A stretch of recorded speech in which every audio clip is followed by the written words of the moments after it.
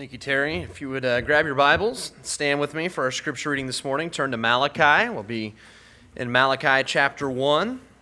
We'll be reading verses 6 through 14 as Pastor Bruce continues this series from the book of Malachi. We'll be reading once again Malachi chapter 1, verses 6 through 14. If you don't have a pew Bible, or a Bible, you can use your pew Bible in front of you, page 545, and follow along as I read Malachi 1, verses 6 through 14. A son honors his father, and a servant his master. If then I am the father, where is my honor? And if I'm a master, where is my reverence? Says the Lord of hosts, to you priests who despise my name. Yet you say, in what way have we despised your name? You offer defiled food on my altar.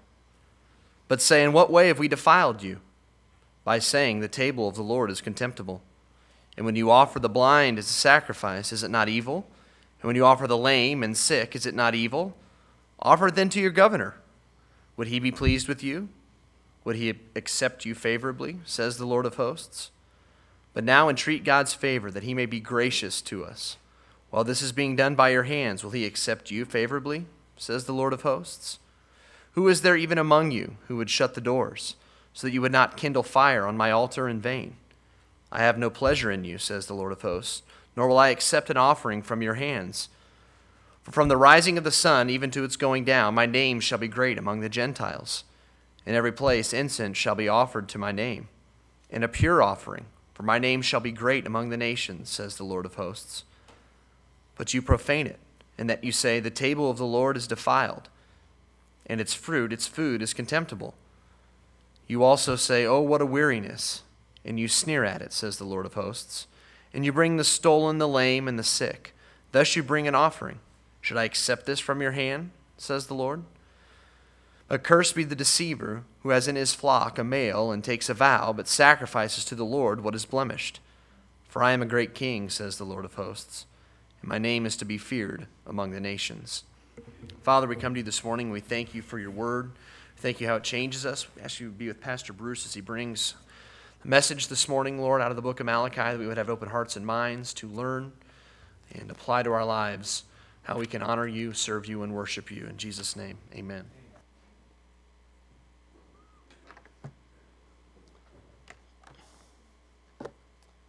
All right, question. How many of you have a hard time getting out of bed in the mornings? All right, wow, look at the honesty in this auditorium. That's amazing. You especially have a hard time getting out of bed when it's cold outside. And you turn the heat down in the house, and so you're snuggled up under the covers, and you're like, the alarm goes off. I don't want to get out of bed right now. And so you hit the snooze button. How many really relate to that one? All right, great. I love it. A man was having a hard time getting out of bed one Sunday morning. I won't ask if you have a hard time getting out of bed on Sunday mornings. Anyways, getting out of bed, get up, it's time to get ready for church. He just grumbled and replied, I don't want to go to church today. Those people at church don't like me. I don't want to go. And the wife persisted, you have to go. To which he responded, give me 3 good reasons why I should go. And the wife answered, because it's Sunday. I'm your wife and you're the pastor. Now get up. I must admit, there are days I sometimes feel that way. But today is not one of those days. Now, as we continue in our series in the book of Malachi, I do sometimes wonder, as we read through this book and you begin to get a feel for Malachi and his message to the people, because it's not really a happy message. And you wonder if the prophet Malachi ever wanted to just stay snuggled under the sheets and stay in bed instead of getting up and proclaiming this message from God to the people of God. Our text today that Zach read for us is all about worship. Do you realize how you worship says a lot about who you worship? Or at least what you think of the one you worship. And so the question for us this morning is this: what does our worship, what does your worship, my worship, what does our worship reveal about our love for God? God's message through Malachi is that worship matters. It matters greatly to God.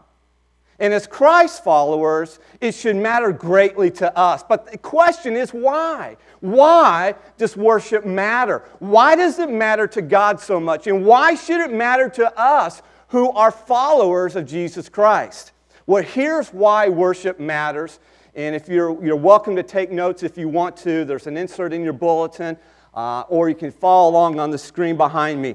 But notice the purpose. Here's the reason worship matters so much. The purpose of worship is to glorify the name of God. That is the sole purpose of worship, is to glorify God's name. Now, here's what you have to understand. God is absolutely committed to bringing glory to His name among all the peoples of the world. You say, where do you get this, Bruce? Well, notice in your Bibles here. Notice in chapter 1 of Malachi. And look down at verse 11, where God Himself says, "For from the rising of the sun, even to its going down, my name shall be great among the Gentiles." In other words, all the peoples of the world. "In every place incense shall be offered to my name, and a pure offering, for my name shall be great among the nations, says the Lord of hosts." And then here in verse 14, God says, "For I am a great king, and my name is to be feared among the nations." And so God's name is important. The purpose of our worship, both corporately, when we come together like this on a Sunday morning, but also individually with our lives from Monday through Saturday, in how we live as followers of Christ, our purpose is to glorify the name of God. The arc of history and the trajectory of redemption is to make God's name known throughout the world. God's name is so great, it's so glorious, that everything is moving toward the ultimate display of His majesty and His might. When the greatness of God's name is in its rightful place with God's people, listen, it becomes the very motivating reality for God's people. In other words, as God's people, as Christ followers, we should be marked by the name of God. What's more, the vision of God's name. When we hold that before us, as God holds it for us, that vision of becoming great among all the nations, as will one day happen, and it's where history is moving towards. Listen, that defines our purpose in life, but it also defines the essence of our worship. You could say, glorifying God's name, it becomes the air we breathe as God's children, as followers of Jesus Christ. But this was not the air God's people were breathing in the days of Malachi. Israel was no longer zealous for worship because they were no longer zealous for God's name. And that is always the heart of the problem when people lose interest in worshiping God. We have lost interest in the name of God. We're no longer zealous for worship because we're no longer zealous for God's name. And consequently, instead of glorifying God's name, the people in Malachi's day were despising God's name. But the people didn't see this. They were blind to it. They didn't see their worthless worship. And so what Malachi the prophet does is he sets up this stark contrast between the greatness of God's name and the worthlessness of their worship to help them see what God sees in their worship, in their lives. God says the people were despising His name. And folks, this was a grievous sin in God's eyes. But what does this mean? To despise God's name. Well, this word despise, it's an attitude of ongoing disrespect. It refers to the act of conveying insignificance or worthlessness upon an object or an idea or even an individual. And in this case, it was the name of God. In the present context, the priests were guilty of despising God's name. And God's name, what you have to understand, represents the totality of who God is. It represents God's person. It represents His character, His very nature, and His works. And so when we say the name of God, we're talking about the person and works of God. And so the priest, and because of their failure, the people too were despising who God was and what God had done for them. God wasn't important and significant to them anymore. He wasn't breathtaking to them anymore. And this attitude towards God was now reflected in their worship of God. They were offering Him, if you can imagine, worthless worship, when God is worthy of meaningful worship. So let's dive into this. Let's break it down. Let's look at the people in Malachi's day and how God confronts them through the prophet Malachi.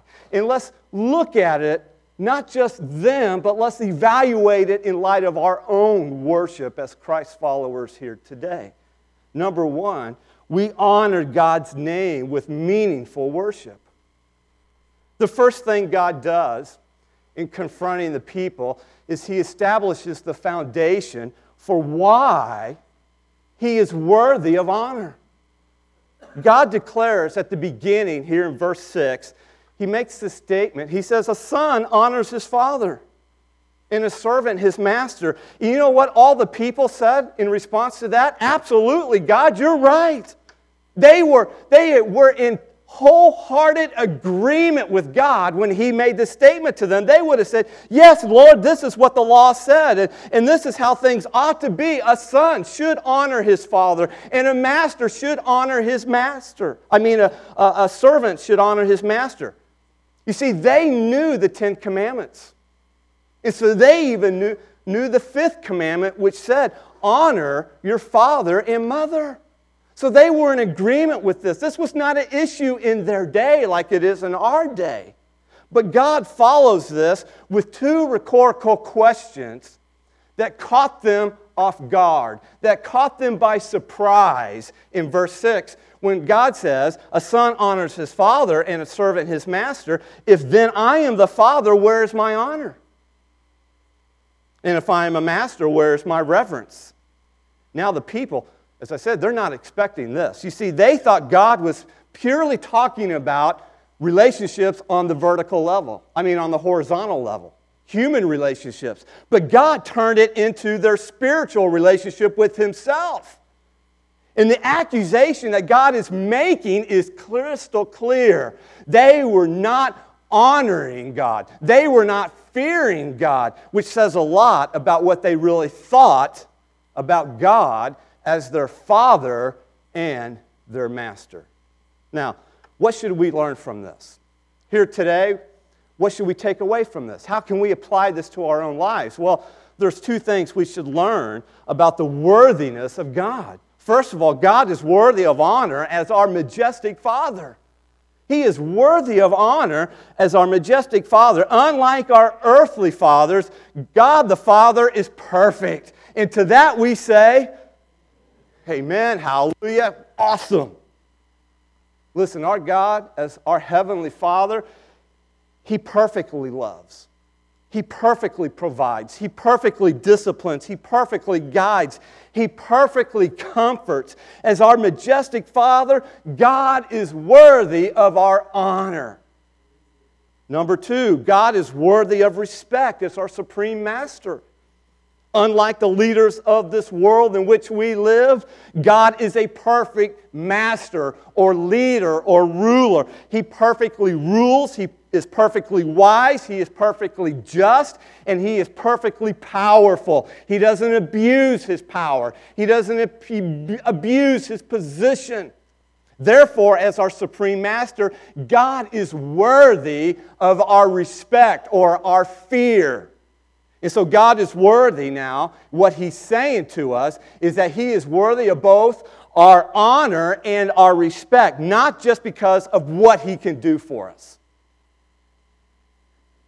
We don't worship God because of just what He can do for us.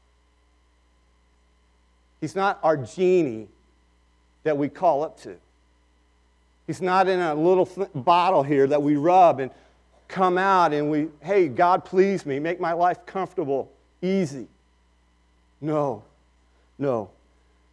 God is worthy of our honor. He's worthy of our respect because of who He is. God is our majestic Father. God is our supreme Master. As Timothy Keller, pastor in New York City, writes, God is not just wise and loving, but He is gloriously or surpassingly so. He is the best and greatest in every quality. He is not just important and worthy of your adoration, submission, and attention, but gloriously or supremely so. He is infinitely more worthy of your adoration, submission, and attention than anyone or anything. Every other being in this world is less than nothing in comparison with His glory. God's point is this. He's making a comparison, a contrast here, and He's saying that if earthly fathers and earthly masters deserve honor and respect, which is true, they do, then how much more does our majestic Father and our supreme Master deserve our honor and respect? And to emphasize this point, I want you to notice something here. I want you to notice the name Malachi calls God in verse 6. Did you happen to catch that when Zach read the text for us? It says the Lord of what? Host. The Lord of hosts. Now, how many of you have read through the book of Malachi so far? I threw out that challenge 2 weeks ago. Good, many hands. Yeah, let me encourage you to continue. Read through. Here's the challenge. Read through at least once. Better yet, read through the book of Malachi once a week. And as you read through it, you will notice this name for God repeated 24 times in the book. The Lord of hosts, the Lord of hosts, the Lord of hosts. And it's repeated 8 times in just these 9 verses here this morning, where God is called the Lord of hosts. This word host is a military term. It refers to great numbers of armies, and in this case, it refers to the armies of the Lord. So what's the point? What Malachi wants us to see in this name is that God, as our Father, as our Master, listen, He has infinite authority. He has supreme power. God is majestic. He is supreme. Therefore, as the Lord of hosts, who is sovereign over all the universe, listen, He is worthy of our honor and our respect. But the people were not honoring God with meaningful worship. And so God declares to them, where is my honor? Where is my respect? You're despising my name. And the people are so spiritually blind that they respond, in what way have we despised your name, Lord? Now, before moving on, consider this question with me. Is your life, as evidenced by your worship, one that God would say is honoring to Him? Malachi is reminding us that we honor God's name with meaningful worship, which also means, notice this, point number 2, that we dishonor God's name with worthless worship. God declares, He declares it to the people, you're despising my name. And the people respond, in what way have we despised your name? And like some of our own teenagers, they pleaded ignorance. Can you imagine that? They claimed, the audacity of them, they actually claimed, God's people actually claimed they didn't know what God was talking about. Which is never a good thing to do when the Lord is confronting you, because the Lord always knows what He's talking about. And so God shows them. in His grace, in His mercy, He shows them what He's talking about. He shows them how they were despising His name. Look at it in verse 7. He tells them, you offer defiled food on my altar. But you say, in what way have we defiled you? By saying the table of the Lord is contemptible. Let me interpret this, or reinterpret it. Basically, God says, just look at my altar. You want to know how you're despising my name? Just take a look at the altar. You're offering me defiled food. That's how you're despising my name. And this was no minor sin. This word defiled, it means polluted, unclean, or even contaminated. In other words, God was saying that the very sacrifices that they were offering Him were unacceptable. God's saying they're polluted. The animal sacrifices you're bringing me to burn on the altar here before me in atonement for your sins, they are contaminated. And of all people, the priest of that day should have realized that God takes His sacrifices very seriously. In fact, later on, God says in verse 10, who is there even among you who would shut the door so that you would not kindle fire on my altar in vain? In other words, it's worthless. I have no pleasure in you, says the Lord of hosts, nor will I accept an offering from your hands. In other words, God's not going to accept worthless worship from His people. The bottom line is the people were dishonoring God's name. How? With their vain or worthless worship. You see, they were defiling God's altar and they were taking it lightly. But in truth, they were despising God and taking Him lightly. You see, they didn't love God enough to honor Him with meaningful worship. And consequently, their worthless worship was rejected by God. So how do we, and how did they get to this point in their life? I mean, how did they, in Malachi's day, the people there, God's people, and how do we as God's people today, how do we get to this point in our life where we are dishonoring God's name with worthless worship? Because after all, this doesn't just happen overnight. This happens gradually over time. So how do you get from here to here with worthless worship? Well, notice this. Look at this in your notes on the screen. The origin of worthless worship. It always begins with a failure to remember the greatness of God. You see, the Israelites' worship is worthless because God is no longer great to them. The reason God is so repulsed by worthless worship is because it fails to remember, it fails to recognize the very greatness of God. Who He is and what He has done for us. And so seeing and remembering the greatness of God, let me tell you, is crucial to the worship of God. This is why Malachi redirects the people's attention, refocuses them. But notice, he doesn't refocus their attention on the gentleness of God, but rather on the greatness of God, on His majesty, on His supremacy, on His authority and His sovereignty. Remember, God's name is what? Great. Whether His people acknowledge it or not, God says, if you won't, Israel, listen, it will be great among the Gentiles and all the nations of the world. So how does this then? That is forgetting God's greatness.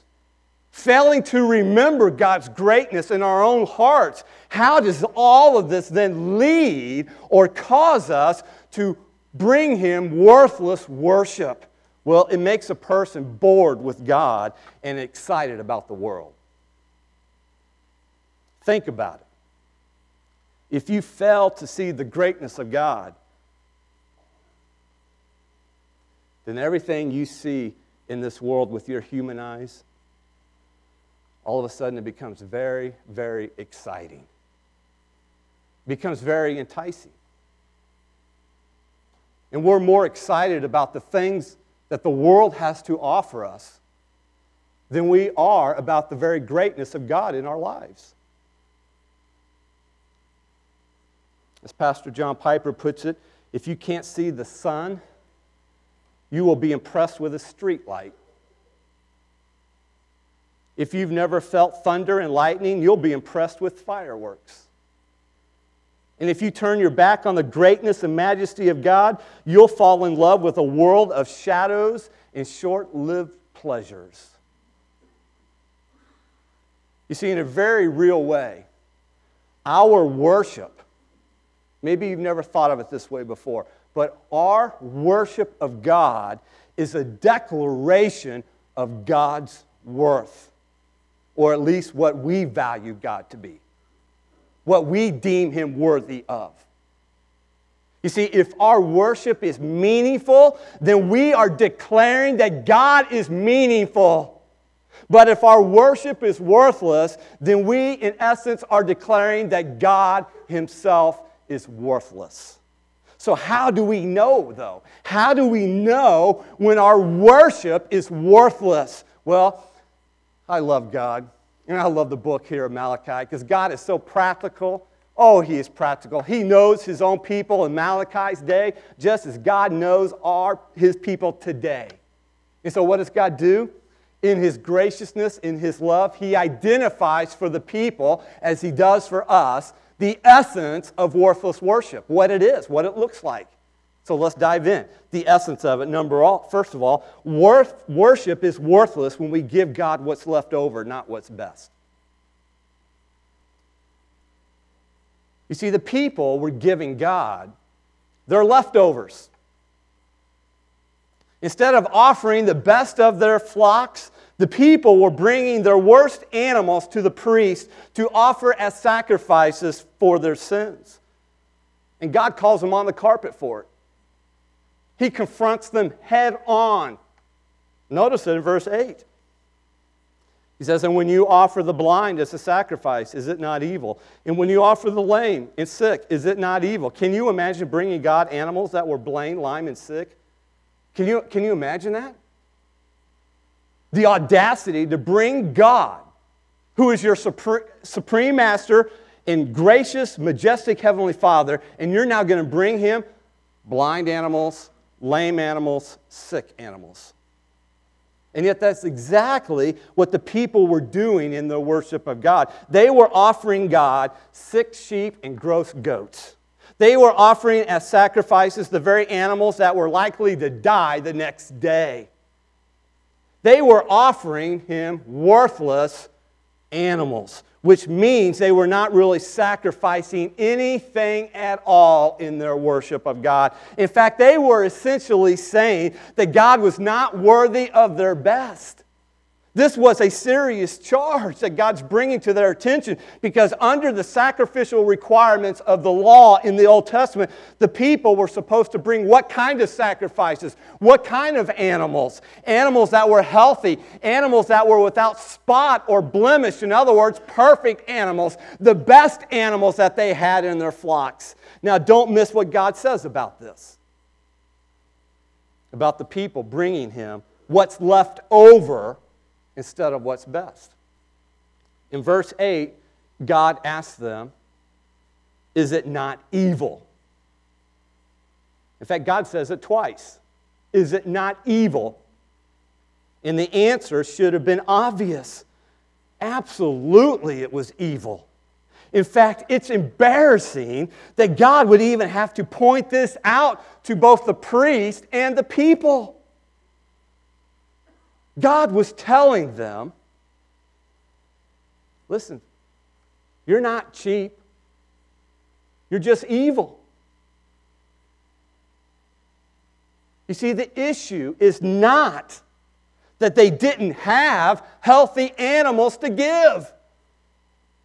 It's that they wouldn't give their best animals. And God says, that's evil. You're not cheap, you're just evil. Why? Because God looks at the heart, not the bank account, or in this case, the barnyard of the children of Israel. Understand, it's out of the overflow of our heart that we give to God. In fact, the value of any offering that we bring to Him is determined by the heart of the one who is offering it. And their hearts were evil, not cheap. How many of you have cheap friends? Go ahead, you go out to eat, and they're like totaling up the bill, want to divide it exactly between the party of four, including tip. To the penny. Yeah, I have some friends. Actually, I have some family members like that. And my brother is raising both his hands back there. In today's language, we would say that's frugal. Yeah, God's not calling them on being frugal. God's calling them on the evil intentions of their heart, because giving is always a heart issue. And to reveal this heart issue in the people in Malachi's day, God tells them, and I love just the humorness of God, how ironic He is. He tells them, hey, you think you can get away with this with me? Why don't you try doing that with your governor? Look what He says in verse 8. Offer it then to your governor. Would he be pleased with you? Would he accept you favorably? No political leader of that day, as in our day, would be pleased with his people paying their taxes with some lame or sick animals. They would not even try to get by with such a thing. Why? Because it would never be accepted. And yet God's people were doing it with their majestic Father and Supreme Master, which begs the question for us this morning, are we, as God's children, Christ followers, that's what we proclaim to be, are we trying to pass off on God things we wouldn't dare pass off on human superiors, such as our own government or even our employers? But yet we're trying to pass that attitude off on God in our worship. Notice what Malachi says next in verse 9. He says, but now entreat God's favor, that He may be gracious to us. While this is being done by your hands, will He accept you favorably? In other words, Malachi's being a little sarcastic here. He sarcastically tells the people, and while you're giving God the leftover animals, go ahead. In fact, go for it. Go ahead and ask God's blessing and favor on your lives, and let's see how God responds to you while you're asking God's blessing on your life at the same time you're offering Him your leftovers. Let's see how that works for you. See, there's a contradiction going on among God's people here. They were expecting the blessings of God, but they weren't willing to give God their best. And so now when problems came, they're like, what's up with that? God, you're not blessing me. You're doing this. You're not there. You're not coming through. And God's like, are you serious? And just in case they don't realize how God will respond, God tells them how He'll respond. Look at verse 10. Who is there even among you who would shut the doors so that you would not kindle fire on my altar in vain? I have no pleasure in you, says the Lord of hosts, nor will I accept an offering from your hands. Wow. Whoa. Holy cow. I'd say our worship matters to God. Just imagine if you got a text from God that said, I have no pleasure in you. A text from God. It shows up on your phone. I have no pleasure in you. When you were hoping all the while, that text from God would say, you're my favorite child. Remember back in verse 2, remember last Sunday? In verse 2, God has already told the people what?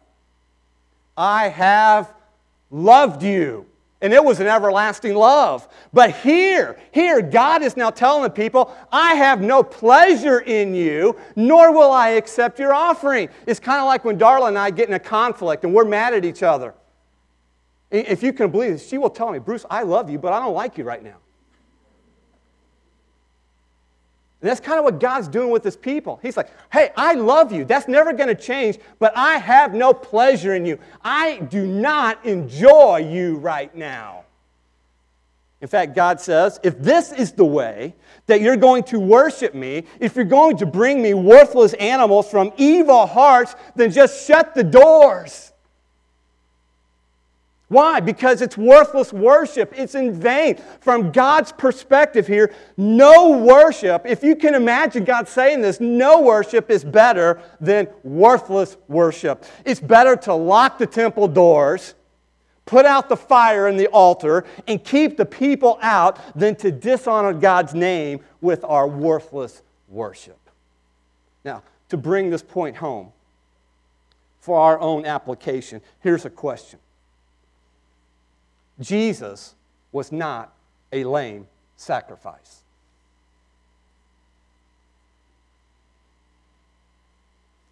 So why would we think that God wants a lame sacrifice from us as his people who have been redeemed by his perfect sacrifice in his Son, Jesus Christ? Today, we no longer offer God animal sacrifices. Thank you, hallelujah, for that, right? And the reason we don't do what the people and priests did in Malachi's day is because Jesus came to be our perfect sacrifice on the cross. Jesus paid the penalty for our sins once and for all. Woo! Yes! And so now we don't have to offer animal sacrifices all the time, repeatedly, in atonement for our sins like they did in the Old Testament. However, God is quick to tell us that in response to what Jesus has done for us, the only reasonable response is to now give God our best. Think of it this way. How can we gladly receive God's best and not gladly give God our best? We must consider what our worship declares about God's worth to us. Is God worth enough to give God what's best when it comes to my time, my money, my comfort, my family, and even my life? Is God worth enough to you to give God the best of those resources? Worship is worthless when we give God what's simply left over, not what's best. Number two, worship is worthless when we make God trivial and not great. Remember, worthless worship begins with a low view of God. We fail to see the greatness of God. And so God tells the people in verse 11, from the rising of the sun even to his going down, my name shall be great among the Gentiles. In every place incense shall be offered to my name and a pure offering. For my name shall be great among the nations, says the Lord of hosts. In other words, what God is telling the people today, back then, if God's name is no longer great to you, as the children of Israel, then God's name will be great among the Gentiles and the nations of the world. And then God repeats the charge because he knows his people back then are just like us. We need it repeated to us because we're slow to connect the dots sometimes. And so he says in verse 12, look at it, but you profane it. The it refers to God's name in verse 11.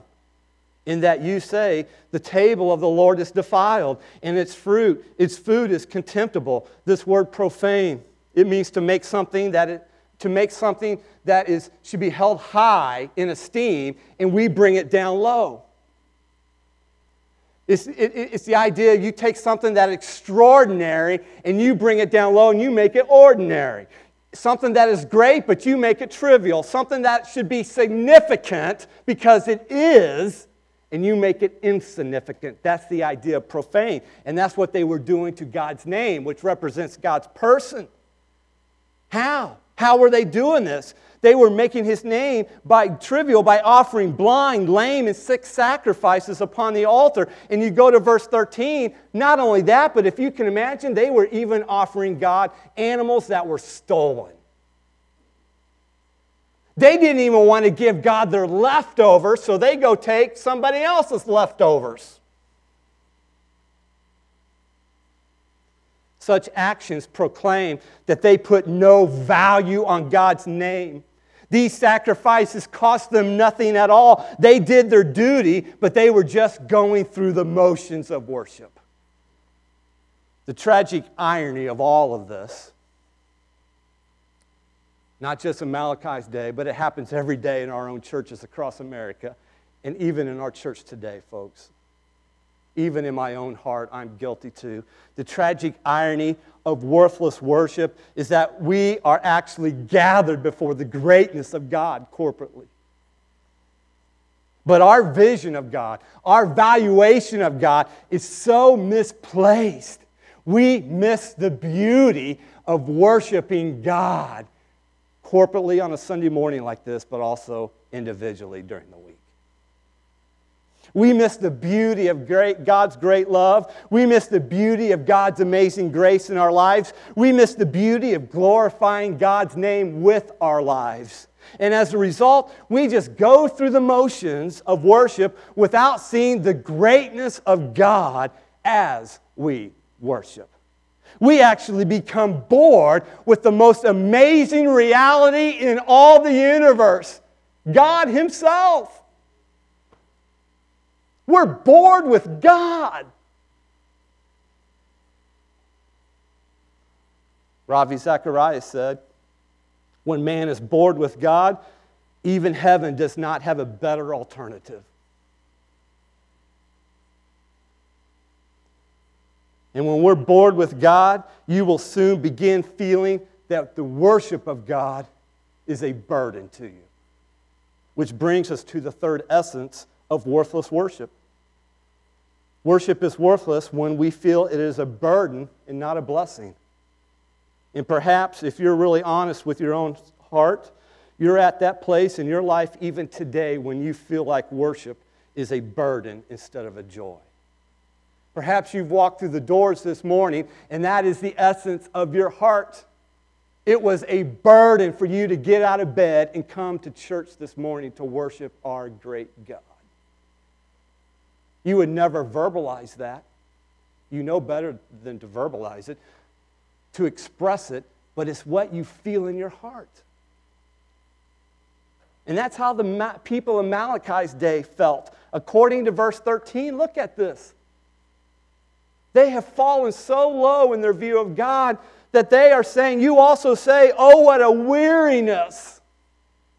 And you sneer at it, says the Lord. If they were living today, it would sound like this. Oh man, it's Sunday again. Didn't we just do this? Again? Come to church again? Grow group again? With those people? And can't we get a group with better food and less kids? Discovery hour? Are you sure you want me to come earlier?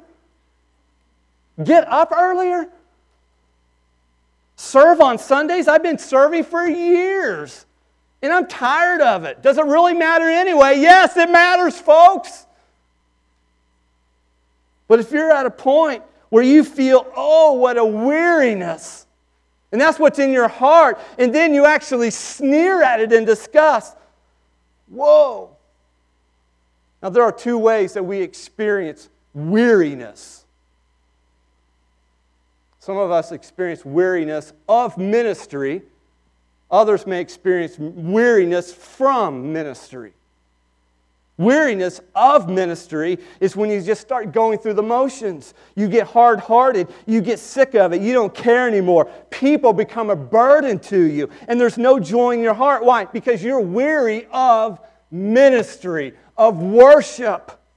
And I pray we never get to this place in serving the Lord and worshiping the Lord. But if perhaps you are at this place in your own heart, then let me encourage you to take a look and do it anew and get a fresh vision of the greatness of God, because that is the only solution to renewing your zeal for worship of God.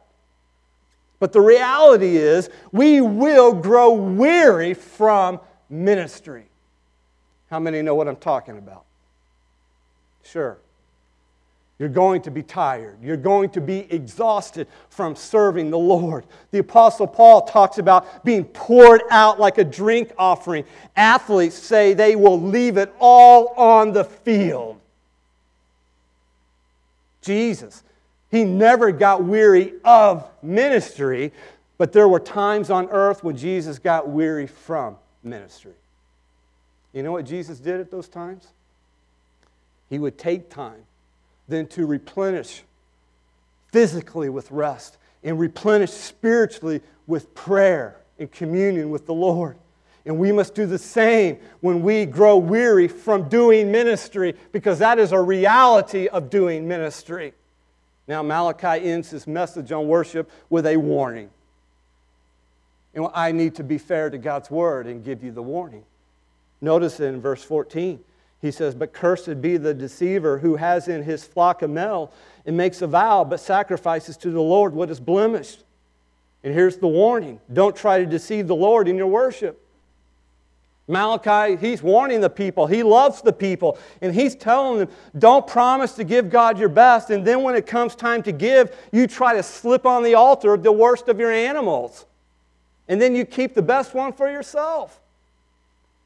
God knows what we promise to give Him, and He sees what we actually give Him. So don't try to deceive the Lord. Remember Ananias and Sapphira in the book of Acts? We studied that just last year. They tried to deceive the Lord in their giving, and they dropped dead in the church as a result of it. Talk about the curse of worthless worship. Now, in closing, here's the question. Why? Why what? Why should we honor God with meaningful worship instead of worthless worship? Well, here's why. God says in verse 14, "For I am a great king." That's why we worship Him. And that's why we bring Him meaningful worship and not worthless worship. That's why we honor God.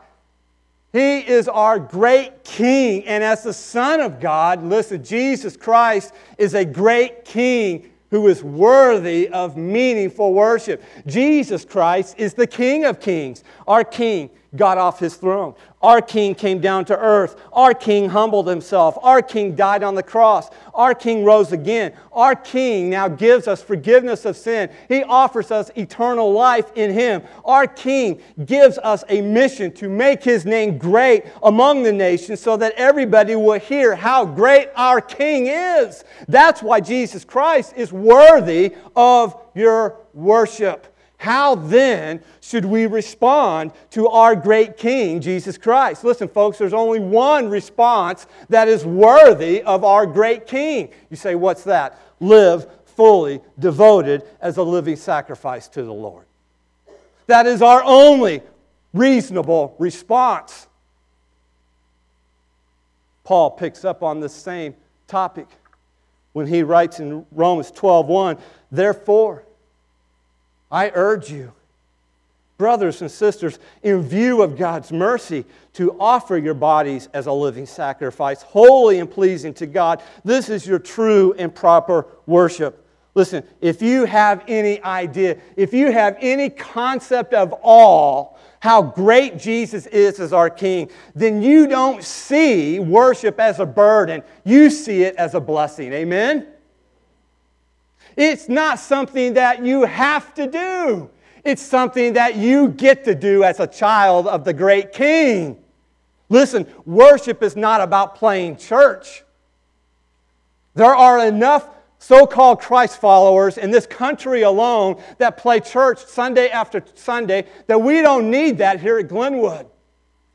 This is not about playing church. It's about living fully devoted to Jesus Christ, our great King. Listen, God did not sacrifice His Son simply so that He could declare us worthy. God sacrificed His Son so that we might declare His name worthy as our great King. You say, how do we do that? Each and every day, by His grace, we live fully devoted to Him. We offer our lives as living sacrifice on His altar, and it becomes the sweetest smelling aroma that rises up to our God.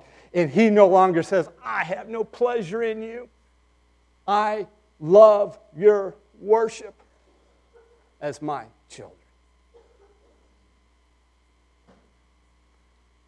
What is your worship? What's it reveal about what you think of the one you worship? Let's pray.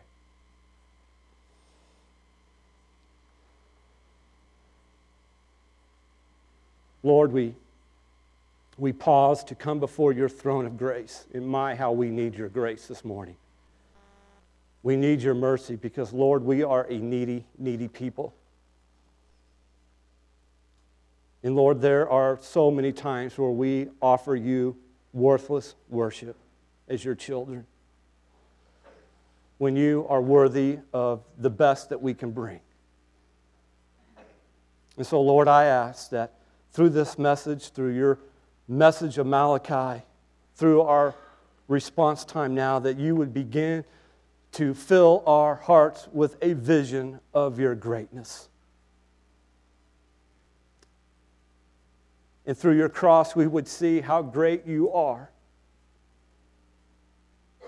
And Lord, that we would respond appropriately with our lives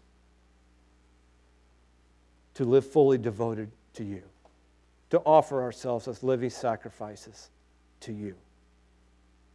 And so, Lord, do a work in our hearts that only you can do by your word and by your Spirit. And I pray that as a group here, as a people of God, we would do business before you as needed. We would confess our sins, we would receive your forgiveness, and we would recommit our lives to worship you with meaningful worship. It's in these things we pray. In your name, amen. The praise team's going to sing as they do. I encourage you. You respond. God's word has done its job.